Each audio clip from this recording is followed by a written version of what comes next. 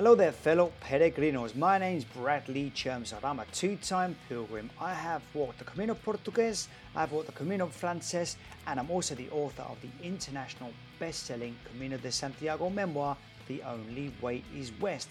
I'm also the host of the Camino de Santiago Pilgrims podcast. So, if you're ready for this week's episode, go grab your boots and let's go Camino! Hello there, fellow peregrinos. Welcome to episode 69 of El Camino de Santiago Pilgrims podcast, where we talk about planning, preparation and packing for walking the road to Santiago, as well as tips, tricks and hacks and stories to make your journey along the way a lot more enjoyable. This week we're talking to Miguel Garcia, who is from the USA, California, Rio Linda, they call it where he lives, the beautiful river. And Miguel, thank you very much for joining us on the podcast. You're welcome.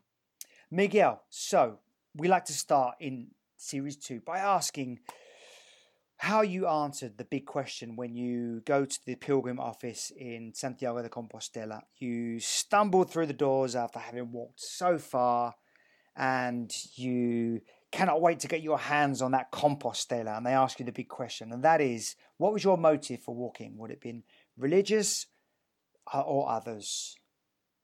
Well, my motive was just doing the adventure. Right. I just retired from work in December 2017. Congratulations. So I wanted to do something big, something different, something I could do by myself without my kids or, family. And I just happened to run into this and it sounded like a great idea. So when you say about doing something by yourself, I mean, it's interesting because I've had a few people ask me questions about whether they should do it with their partner, whether they should do it on their own. And Miguel recently had an article published in the Americans on the Camino magazine, which is called La Concha. And you wrote there, I understand there are some journeys that must be taken alone. It's the challenge, the feeling of I did this for myself, by myself, on my own. So why did you feel you had to do it on your own? Why not take a wife or kids with you? Why? Because we've traveled all around the world as a family. Yeah. But this was the first time I actually flew alone, and I thought I wanted just to find out if I was able to handle situations, able to not relying on somebody, just, figuring things out. And you said completing a Camino solo does wonders for self-confidence. So would you say you felt like you needed to tick that box to prove to yourself you could achieve it? Oh yeah. I mean, going out there by myself, meeting all these people, and making a point to be more social was very difficult for me. But right. By all my research, a lot of people talked about that, how, I guess you could walk alone and not talk to anybody, but, you're basically forced to socialize. And that is one of the advantages of walking alone, is that you do broaden your social circle and broaden your horizons more than maybe you would have done if you'd have walked with a partner or friend or your children, for example. Oh yeah, because I did not want to be, not stuck. I did not want to be in stay in that little group and not see other things and not do other things and not talk to other people. I just wanted to, whatever came, whatever happened. Yeah, I understand that. I mean, my wife, she's a very sociable person, but she has problems kind of opening up to people she doesn't know.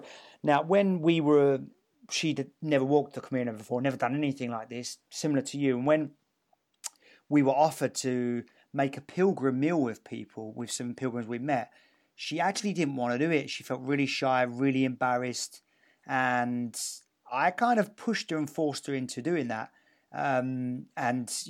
We actually went shopping with the pilgrims that we met, bought some supplies together, went back to the albergue, cooked it all together, hung out in the kitchen, chatting.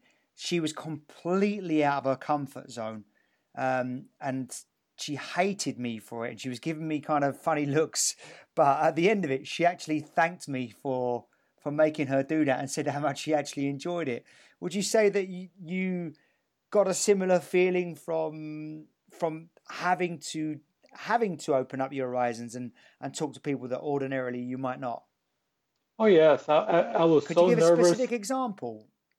Well, I mean, I think for the first couple of days, I really kept to myself, because I just did. I think I just really didn't know how to approach or how to interact with the diversity of people. California is pretty diverse, but on the Camino, I ran into people from literally almost all around the world.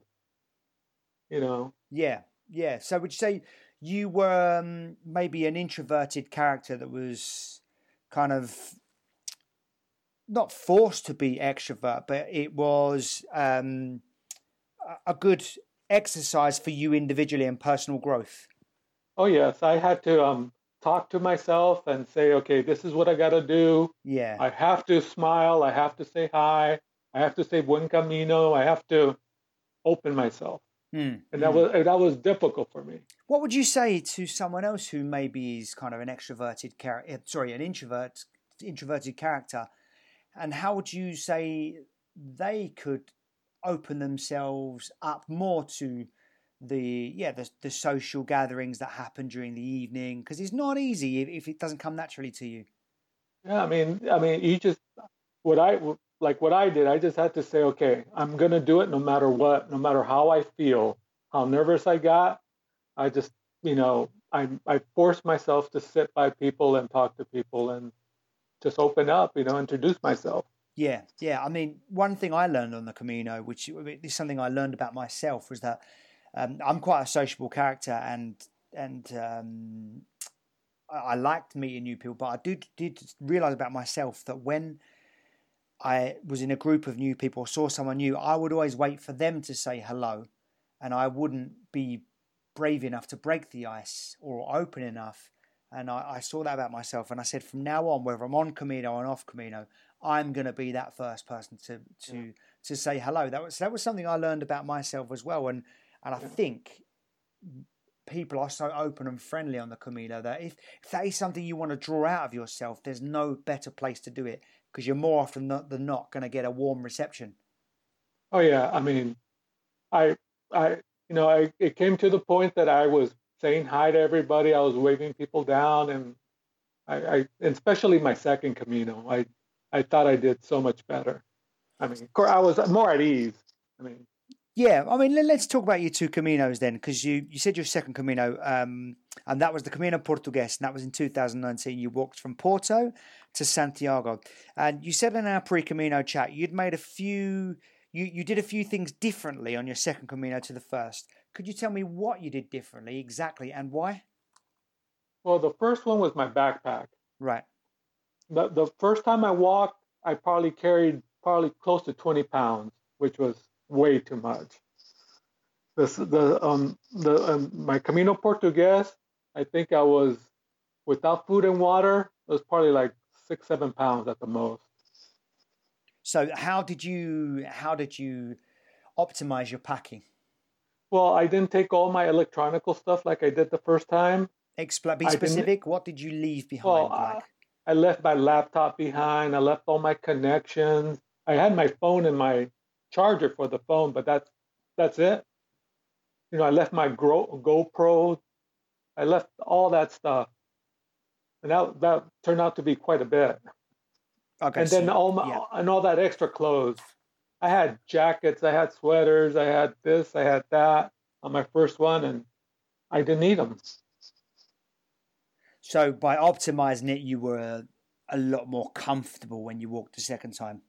Oh yes, a lot more. The backpack didn't. But my first Camino, my backpack was hurting my shoulder, my lower back. I just struggled with it the entire time. Yeah. The second one, it was nothing. No, it makes a massive difference to your whole demeanor when you're walking comfortably Oh yeah. with not a lot of weight on your back, with the right amount of weight. I walked the Camino Portugues. I think it was the first time 2017 or 18. I have to check that out off the top of my head. But I had come from the UK where I'd gone to do some work first. So I was doing a gig. Anyway, long story short, I had some musical equipment in my backpack with me. And I ended up carrying it with me on the Camino because I flew from the Camino to Portugal, and it was murder. It was absolute murder. I was hating it. I really, really, really didn't enjoy it as much as I could have. And then we went back again the following year, and yeah, it was just so much more enjoyable because I made sure I was only carrying about 6 kilograms without food and water, 7.5 kilograms with food and water. And I said to my wife, I feel like I haven't even got a backpack on my back. And I enjoyed it a lot more. So yeah, I wholeheartedly agree with that. And you mentioned kind of your approach to walking as well when we had a little chat before the start,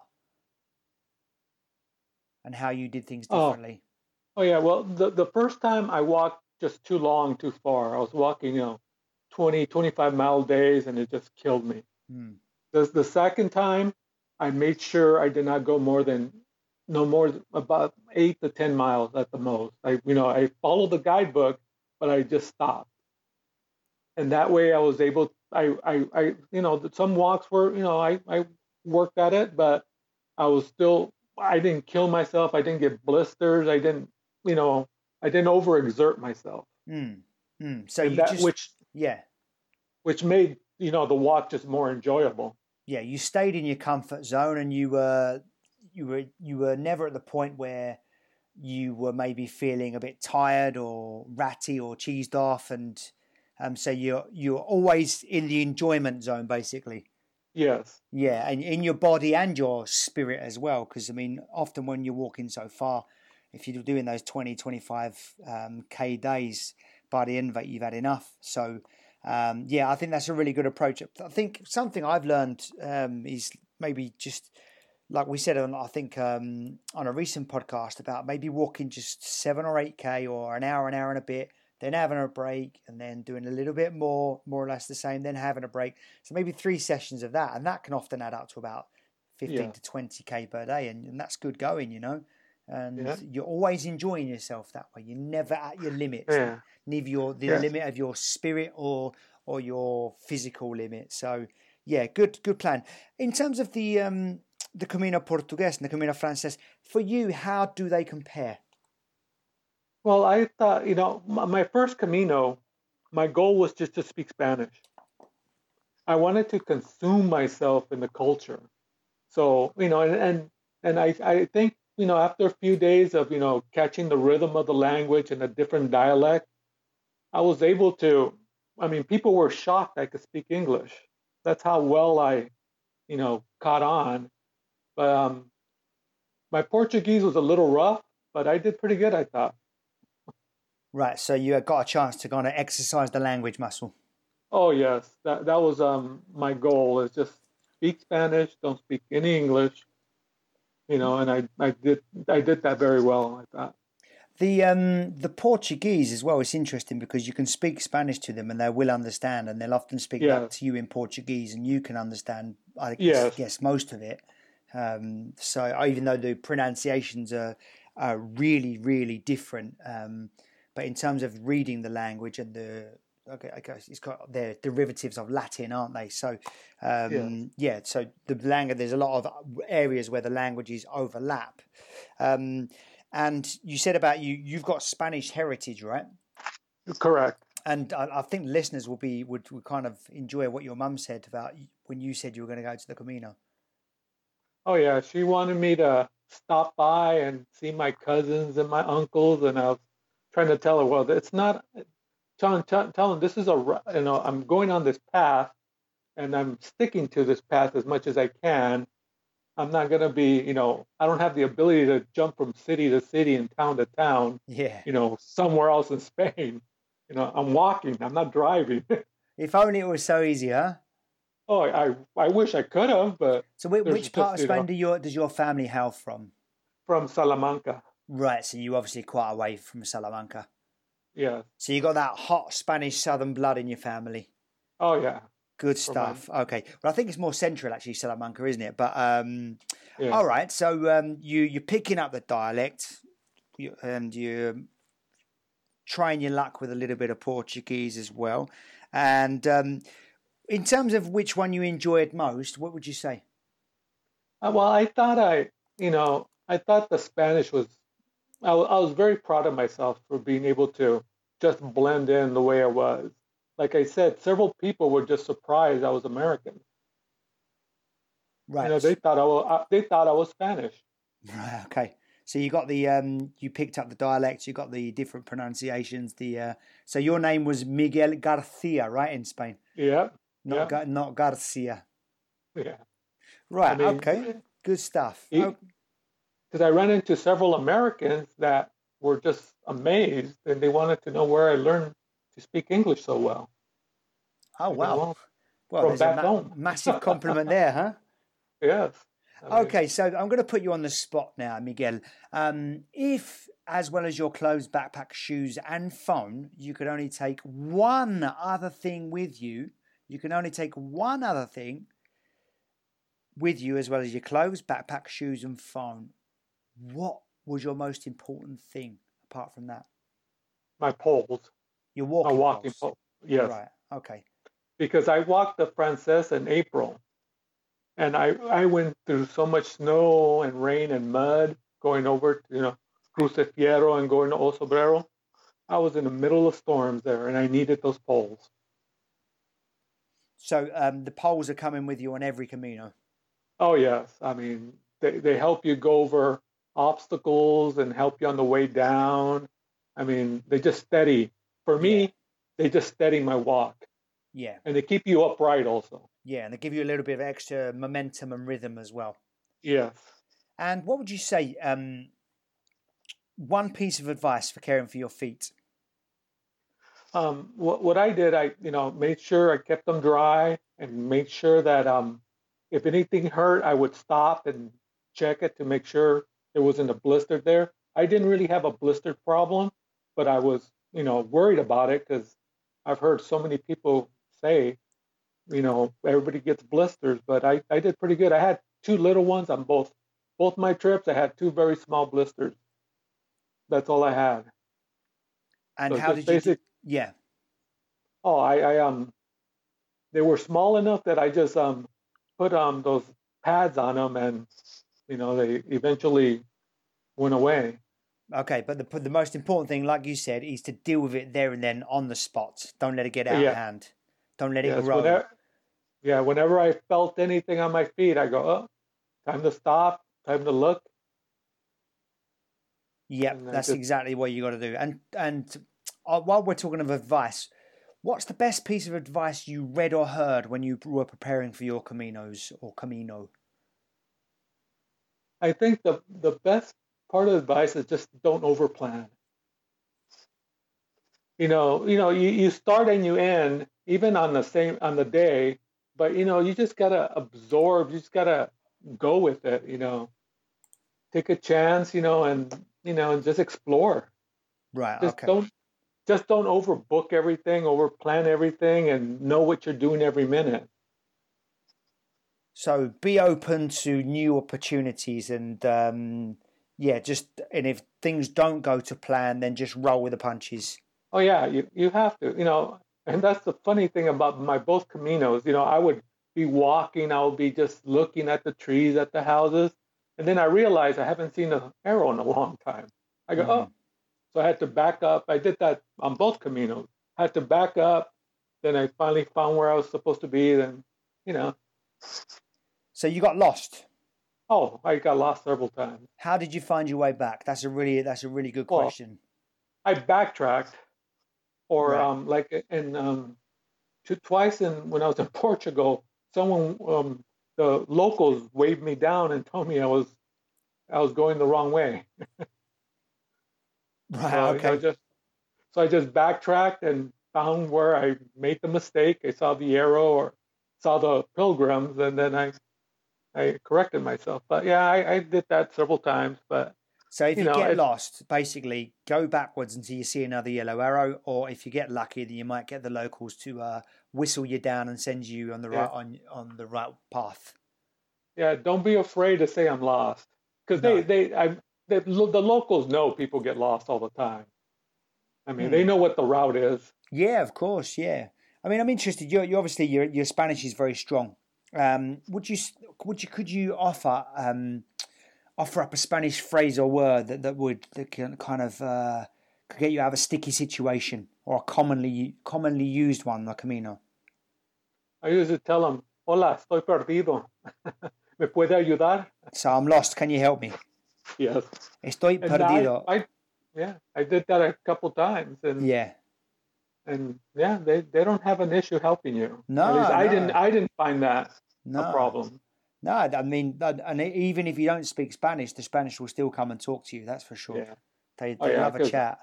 I mean, but I would wander off the path for some reason. I just, you know, lost in the moment. yes. Okay, so you've done 2 Caminos. Is there something you'd do differently were you to return for a third time?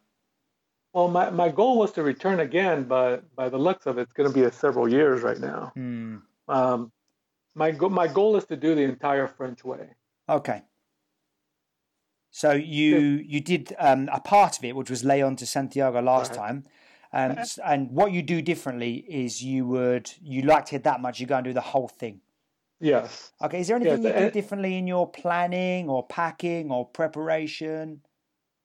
Well, the first time, the biggest mistake I made was that I bought a new backpack the day before I left for Spain. Hmm. So it was smaller, but I didn't train in it. Yeah. I think that the first day I think I stopped 4 times and unpacked and repacked because I was just not, I wasn't used to that backpack. Hmm. But basically, my what I would do the second time is just, take it easy, take as many days as I need, and just don't push myself to exhaustion. Yeah. Stay in this sweet spot of enjoyment. Stay in your comfort zone. Yes, yes, Yeah. And yeah, I think the backpack's an important thing. I'm happy you mentioned that because it can be very enticing. You see a brand new shiny piece of equipment, you think, I'll treat myself to that. But like you said, if you haven't trained in it, your body and your backpack haven't really danced together yet. yeah, For not just for one song, you're going to be dancing for an 8-hour set per day. yes. So Day after day. yeah, and you never know where you're going to find the little bits of where it's going to chafe somewhere, or how it sits on your hips or on your back, or whether the waist strap's too tight. So the Yeah. moral of the story, the lesson learned there is, whatever you do, make sure you pre-train with a backpack as well as your shoes. Oh yeah. Yeah, I really good in advice. in my training, had my backpack packed. At least the second time, it was packed like I was going to walk. I had the shoes, and I wore the socks that I was going to be wearing. Mm. So everything of that, was broken in. I felt comfortable. When I Yeah, got to Portugal, I was confident that I would actually do well. yeah. The first time, I didn't know what I was doing. I was so worried and concerned and afraid, nervous. Yeah, and but the most important thing is like you said, is that you did something on your own that you'd always wanted to do, and it was that massive boost of self-confidence that you needed. Yeah. And what about your children? What did they say, and your wife say, and when you said you were going to go and walk off across Spain? Well, when I first brought it to their attention, at first I don't think they believed me at first. They kind Right. of blew it off, and I ride bikes. I'm a cyclist, but I've never really been a walker per se. And so they didn't take me seriously. Then I told them, okay, this is the date I'm leaving. I got my tickets. And my daughter just told me this last time she's in Florida, but last time I was talking to her, she said that she was just surprised because I've never done anything like that. I go, well, that's why I did it to push myself Yeah, to. so that was one of the Yeah, hardest things, pushing yourself, right? yeah, yeah.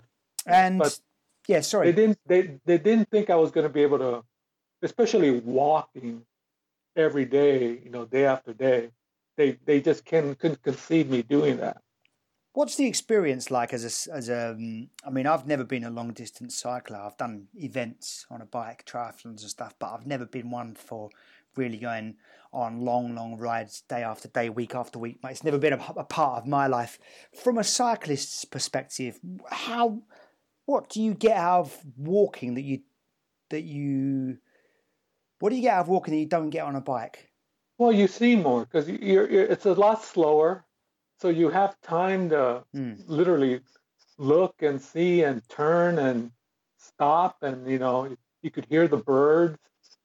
A lot of times when you're cycling, at least a lot of times when I'm cycling, I got my head down and I'm just just pedaling to get to the next point. So you're more in touch with everything that's going on around you. Yes. In terms of, one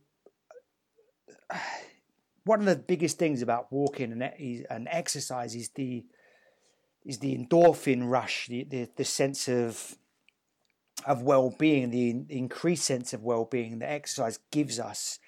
And I found when I did a few bike rides, it would give me a kind of good buzz, a really good buzz afterwards. How does that buzz compare to walking for you? I'm interested because for me, I know the feeling between cycling and walking. Well, with the cycling I think a lot of it is the speed and just the distance, because when you ride a bike, you go Covering fall more, off, it cover more distance. And this way, next year, since I think Spain's probably going to be closed a couple of years, who knows? But me and my friends are planning to ride our bikes across country. I'm going to start in San Diego and finish in Florida. That's our goal next year. Right. So that's you said you wanted to do something big in your retirement. You've walked the Camino, and that's huge. Yeah. Okay. Well, please keep us posted on that one. And I just found, like on a bike, for example, I'd get quite a big high and then come crashing back down to earth a bit later. I'd be really really spent after cycling. Whereas on the Camino or on long distance walking, I find it more of a slow burning satisfaction. Yes, and it is because you're just absorbing everything. Yeah. I mean, you're absorbing everything at a walking pace. I mean, you see everything, you hear everything. Yeah. Yeah. And when I walked, I did not walk with headphones. Me neither. No music. I did not want to miss the sounds and the people. Yeah, I couldn't agree more. I think personally that's the way I get the most from my trip, but obviously everyone walks their own Camino, and whatever they have to do to get through hard days on the roads. Sometimes a bit of music helps, and it gives you a pick up when you're tired. Okay, so it's story time now, Miguel. I want you to tell us that your hardest moment on the Camino. Tell us about a day that stands out. What was the hardest moment, and what you learned from it, and how you could offer others to get through something similar? Okay, the hardest day I had is when I went from La Rambla, I think it is. No, is it? Yeah, when I went there to Molina Seca, when I went to Cruz de Fierro, that morning I skipped breakfast because I wanted to get an early start. I wanted to get up to the Cruz, when the sun was rising. So I didn't eat breakfast. And it was snowing. I mean, it was bitter cold, and through the towns I went through, everything was closed. All the shutters were down. There was just nothing open. So I made it to the cross. Then on the way down to Molina Seca, that descent just killed me. I mean, because I had to go so slow because it was just snowing, and then you got water running everywhere. All those rocks, everything's so slippery. The rocks are slippy, aren't they? Oh yeah, they're even boulders in on the way down, aren't they? Oh yeah, I mean, and by the time I got down to Molina Seca, that the bridge that enters Molina Seca, the Pilgrim's Bridge, I think they call it. I was standing there, and it was Sunday afternoon. I was standing there, and people were walking by and asking me if I was okay, because I know I was doing bad. Because every time I tried to stop, my legs would shake. I mean, just uncontrollably. I go, okay, I'm in trouble here. So I got to keep moving because at this point I haven't seen anybody. I mean, I was using an app to make sure I was on course, and I kept checking my app because I literally did not see any other pilgrims What day. app were you using, just out of interest? I can't remember now. Gonzo or Right. yeah, something like that. Grons, was it the Grons Yeah, app? Grums. Yes, yeah. Grons. But Groze. Yeah, Grons yeah, app. because I did not see anybody, so I would check the app, making sure I was where I was supposed to be. Because I mean, once you're climbing down, you know, there's a lot of time all alone, and just so that was the roughest day. I knew I was in trouble. You know, I got down.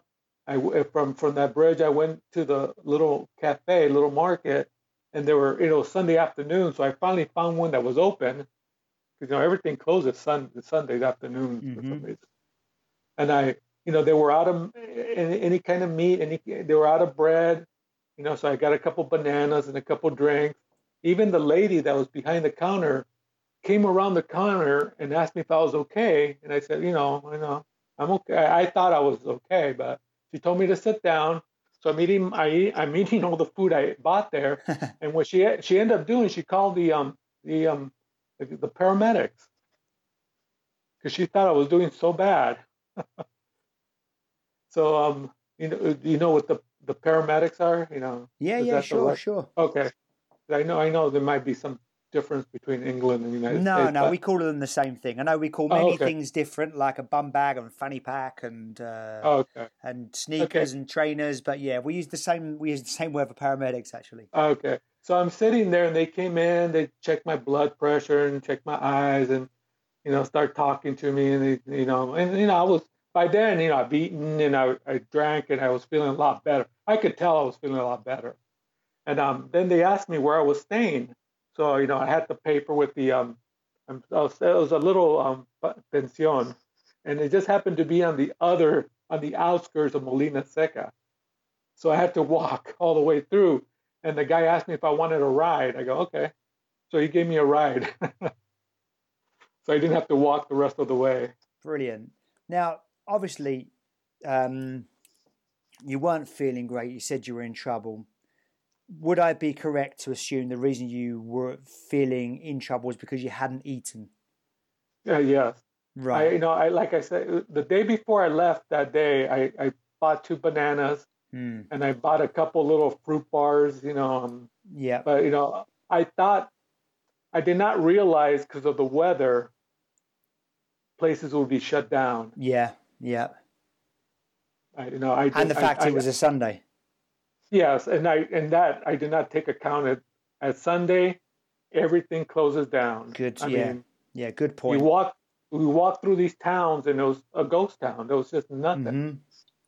Again, this issue came up on last week's podcast, and I'm glad you brought it up again because it hadn't been raised before.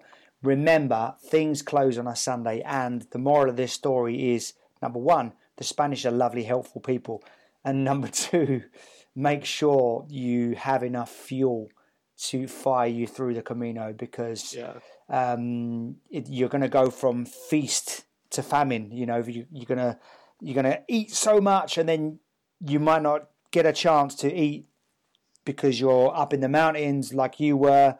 So you have to feast at times like there is a famine, basically. So make sure you fuel yourself. I came a cropper as well on my Camino Frances Miguel. I thought sandwiches were enough and bocadillos were enough to get me through. And I think for the first 4, 5, 6 days, all I did was eat bocadillos because I wanted to keep going. I wanted to eat. I didn't want to stop in a meal, and then anyway, I think I was in a place called Villa Mayor de Monjardin. That was it. Anyway, that's like near Puente la Reina, around that area. And I ended up crashing one day and couldn't go very far because I had a fever because I just wasn't eating. And as soon as I got some food in me, I felt better, just like you did. So, so lesson learned us both there. We've both learned the lesson there, and that is just to make sure you get enough fuel inside you. Okay, let's talk about our favourite albergue. Well, the French way, I stayed at Hostal La Puerta del Perdón in Villafranca. Okay, can you just say that again? Hostal La Puerta? del Perdón. Del Perdón. Okay, and that's Yeah. in where? In Villafranca. Villafranca del Bierzo? Yes. Okay, That was a Villafranca. pension. That was a pension, though. But Okay. I thought that was the most comfortable bed. Of course, I was very tired, but that was the most comfortable bed I ever had. And Right, so yeah. the dinner they prepared was very good. I was, and they had an excellent breakfast the next day. It was very nice place. Okay, great stuff. So Hostal La Puerta del Perdón in Villafranca del Bierzo. That's this week's recommended accommodation. Yeah. What about a bar or restaurant on the Portuguese or the Frances? What I did, I tried to stay away from the bars and the cafes that were just overwhelmed with pilgrims. So what I did, I would go and find the empty cafe, the empty bar, and just go in there. That way I could talk to the owner or talk to the people working. I mean, that was my goal to do every time. I did not want to go to the masses. I was trying to, consume myself in the culture. And the best way to do that is to talk to the locals. Absolutely. So, I cannot say that I remember any specific, but I found these little places along the way where I sat alone. I talked to the guy. Usually it was a male working, and he'll bring out his wife eventually or his kids. Yeah. And, it was like a family. I mean, I was part of that family at that moment. Yeah. And But that's what I did on both Caminos. I mean, I do wonder if we were to make this effort to go out of our way to make this effort in our hometowns, we'd experience the same. Because on the Camino, people do, the grandmas will come out and the kids will come out. The one-eyed cat will come out to meet you. Oh, yeah. And, yeah. That kind of magic happens on the Camino. I don't know if it happens in everyday life. No, I don't know, I Miguel. think I don't know. It's a good question, but does it or what? What do you think? I don't, at least Do you think it's because we're more closed in our everyday life?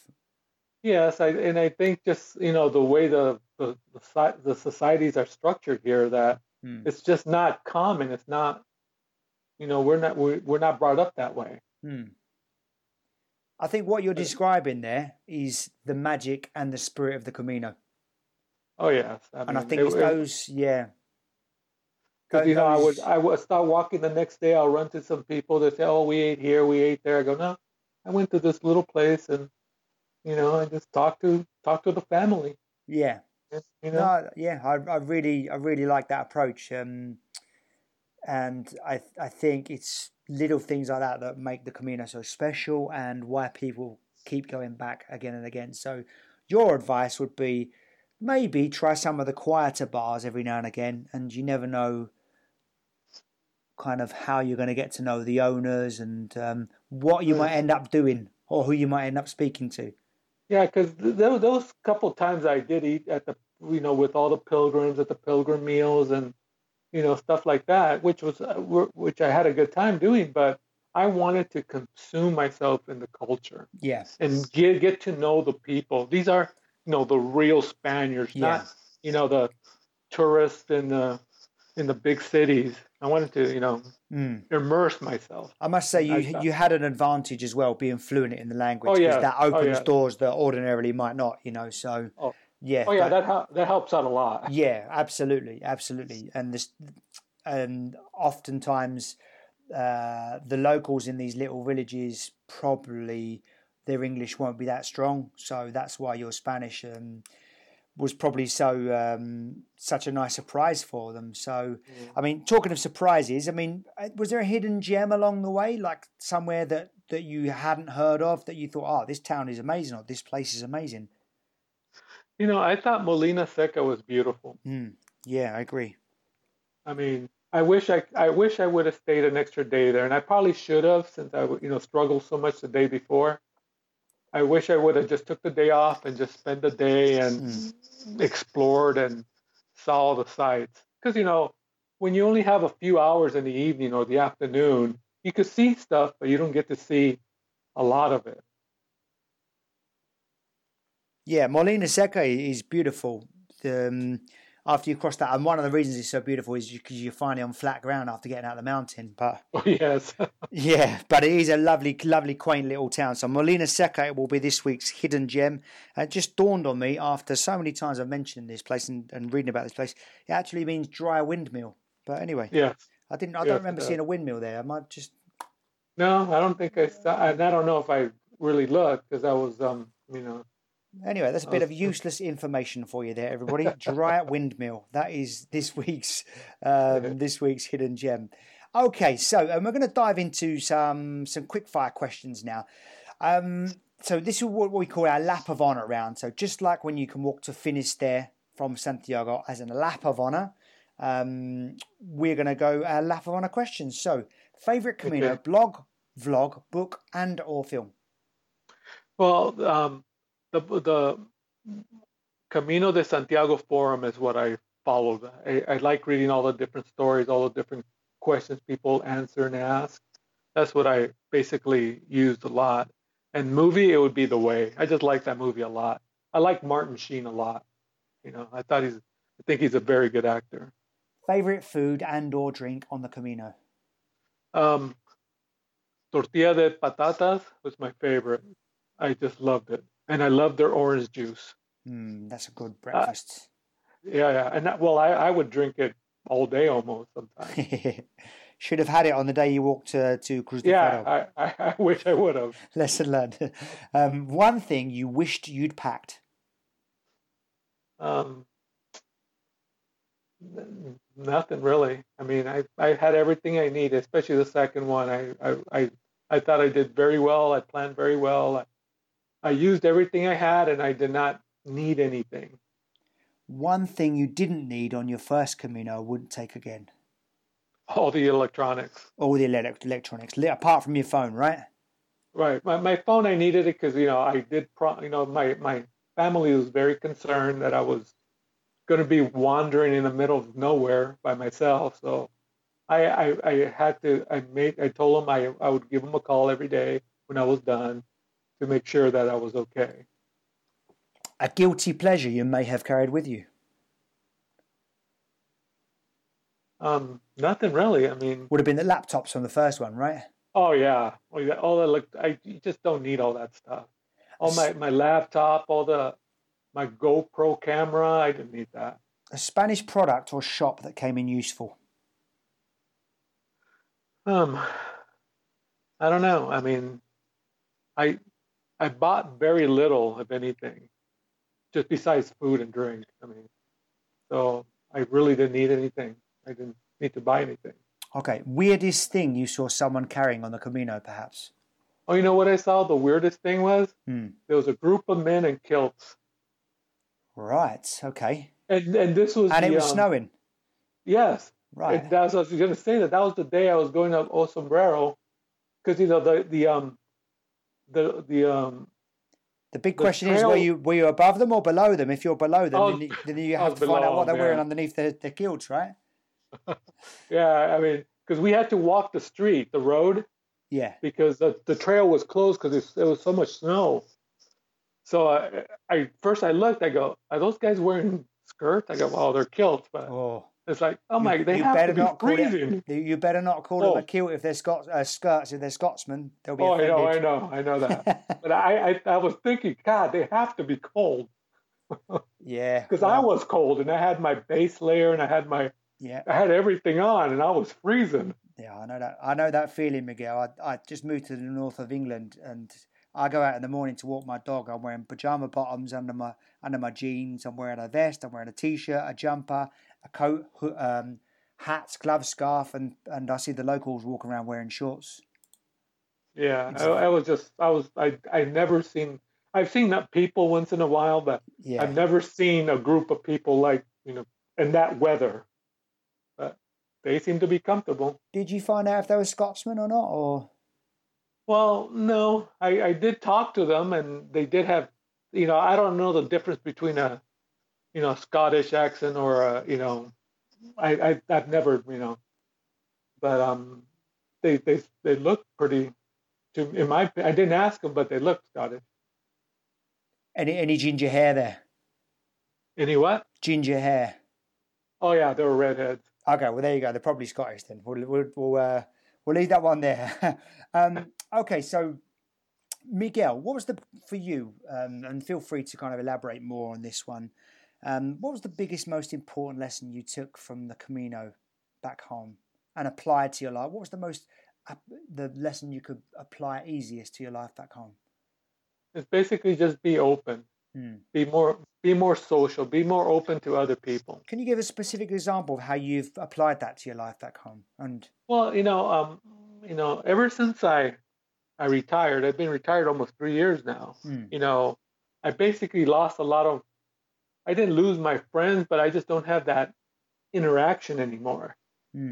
So now I'm kind of forced to, when I go riding or go to a local bar or whatever, just be open to say hi, introduce myself or talk about the beer or, just be open to communicate. And I think I do that because I think I do that a lot better than I used to.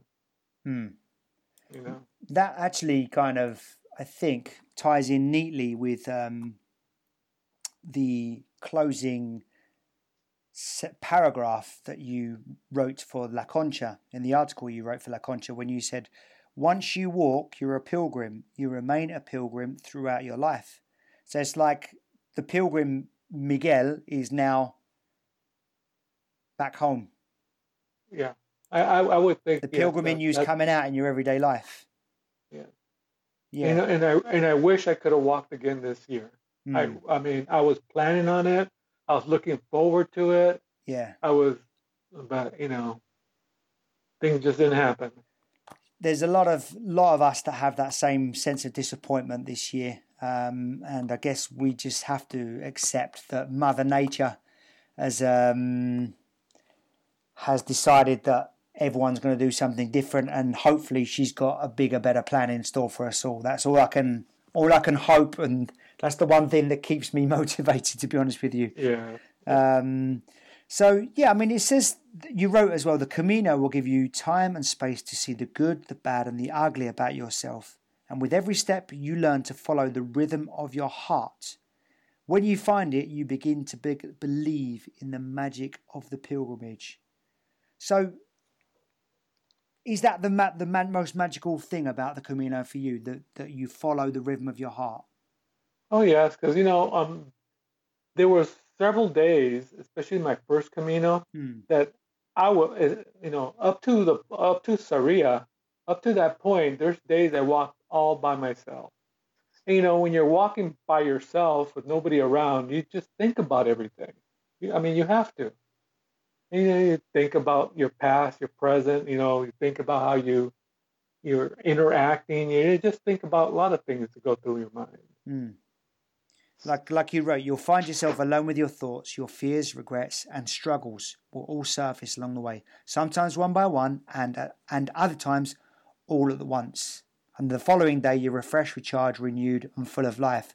So it's like that. The act of just walking every day kind of brings some perspective, and it helps you to process it. And then it's like some kind of sense of closure on the road, maybe. Oh yeah, I mean, and seeing how the local people live so simply. It's a simple, they don't have, all the garbage we have, but they're happy, they're content, they're happy with their lives. I mean, that just kind of it reminds me of a sentence that I heard a guy called. I don't know if you've ever heard of this guy called Wim Hof, and he's a bit of a crazy man. He's walked up Mount Everest, Mount Kilimanjaro, wearing only a pair of shorts, and he's basically trying to promote this technique that he believes can cure people's depression. And it's all based around cold water therapy, so cold showers, and this breathing techniques. And he says the only thing that matters are happiness, strength, and health. The rest is not important. And I think the Camino definitely makes you come face to face and gives you a sobering realization about what is important and what isn't, and whether you are close to those values or not. Oh yeah, I completely agree with that. Yeah, and that's why I love the Camino, because it is so much of a spiritual and emotional reboot, and that's what I think is one of many magical things about the Camino. We spoke earlier on, Miguel, about your lowest moment, your hardest moment. So let's finish the podcast on a high moment. What was your highest moment where you had that sense of elation? Was it walking into Santiago when you first finished? Was it climbing Cruz de Ferro? Was it getting your tortilla and orange juice one morning? What was the highest moment for you? Well, my second Camino, I was talking to some people from Belgium. I was telling, because both times I walked into Santiago, it was pouring rain. I mean, both times I walked in there, it was raining so hard that there was no pilgrims out in the square or anything. That's how bad it was, the weather was. But I think, though still walking there, I think arriving there and saying, "Oh, I finished," especially the first time, it was such a relief. It was for me, it was a big accomplishment. I walked, 300 kilometers, and before then, I couldn't tell you I walked any kind of distances. That was the biggest accomplishment I've had, I believe. Mm. And how does it compare to other accomplishments in your life, for example? Well, this one is because since I did it and I was doubting myself that I could actually do it, I had to push myself. I had to get there, and I had to work on it to get there. I think that's what it was such a nice feeling to just walk in there and say, "Ah, I'm here. I did it." And when you picked up that Compostela, when you had it in your hand, was it a sense of satisfaction that you'd finished, or was it? Oh yeah, was there any worry that what's next? Because you're retired and you're looking for new challenges. And did it come to your mind to ride across America at that point? well, riding across America has been a goal I've had for many years. Right. Many years, but when I was working, to take, it's going to take me probably about 2 months to do, I think. To take that kind of time off without pay, it was just not, I couldn't do that. But now that I have the time, and now that basically Europe is shut down for me, I can't leave the country. I mean, this is probably the best time I have to do it. And then I have several people that are going to do it with me that have actually done it before. So I have somebody to go with that, could help me through the process. But I have both my Compostelas on my wall. You and me both, Miguel. You and me both. Yeah. Mine's currently got the light bulb shining into it, blinding me. But yeah, it's something to be proud of, isn't it? Oh yeah, to me it's a big accomplishment because I have both my Compostelas and my passport, my Pilgrim passports in the same framing. That way I see them every day. I see them multiple times a day. And they never thought you were going to do it either. Oh no, I mean, even after I did the first one, when I told them, well, I'm going to do the Portuguese way. I go, are you sure? You struggled so bad the first time. I go, well, hopefully I learned, which I did, and I just enjoyed the walking, and since the second one I was a lot shorter distances, I could do it again. I could do it every year, multiple times a year if I could, yeah. Well, now you're retired, and you never know if this vaccine gets approval that borders might fling open again. Here's hoping. Maybe you get to come back and do the whole Frances, like you said. Oh yeah, I would love to do it again, and I since next year my goal is to ride my bike across country. I think probably 22 or 23. I will walk again in Spain. Okay, just to finish then, Miguel, a Camino song. You don't have to sing if you don't want to. Just absolutely not expected. But a song that can get you in the Camino mood or remind you of the Camino and could help motivate others to walk it Well, or the only Camino song I could think of right now is Dan Mullins' song right?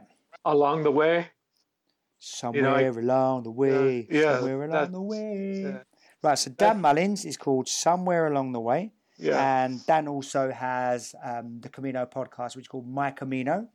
So look that one up as well. If you haven't already, where have you been? So we won't make you sing it, Miguel, not unless you want to. No, I couldn't remember all the lyrics, but I Are remember you sure the you don't tune. want to? You don't want to surprise your family. You surprised them once by actually walking the Camino. You don't want to sing a song for them. No, No because problem. No problem. you'll probably listen. You'll probably lose all your listeners too No, if and I I've try. probably done that already because I was singing. To be honest with you, and sorry, Dan Mullins, for not singing in tune. But somewhere along the way, look that one up, guys. And Dan's got a great Camino album out there as well, so go and look that up as well. Miguel Garcia, muchas gracias por tu tiempo. Thank you so much for your time, and thanks for sharing all your stories. Thanks for sharing all your, I guess, we won't call them regrets, but lessons that you've learned along the way that I'm sure are going to come in helpful to others. And thanks for your time. It's been a real pleasure and a privilege to speak to you. All right, thank you very much, and I love your podcast. I'm going to Thank you say that. very much for listening. And you are the star of this show, so it's been an honor. Okay, thank you very much. Thanks, Miguel. Buen camino. Buen camino.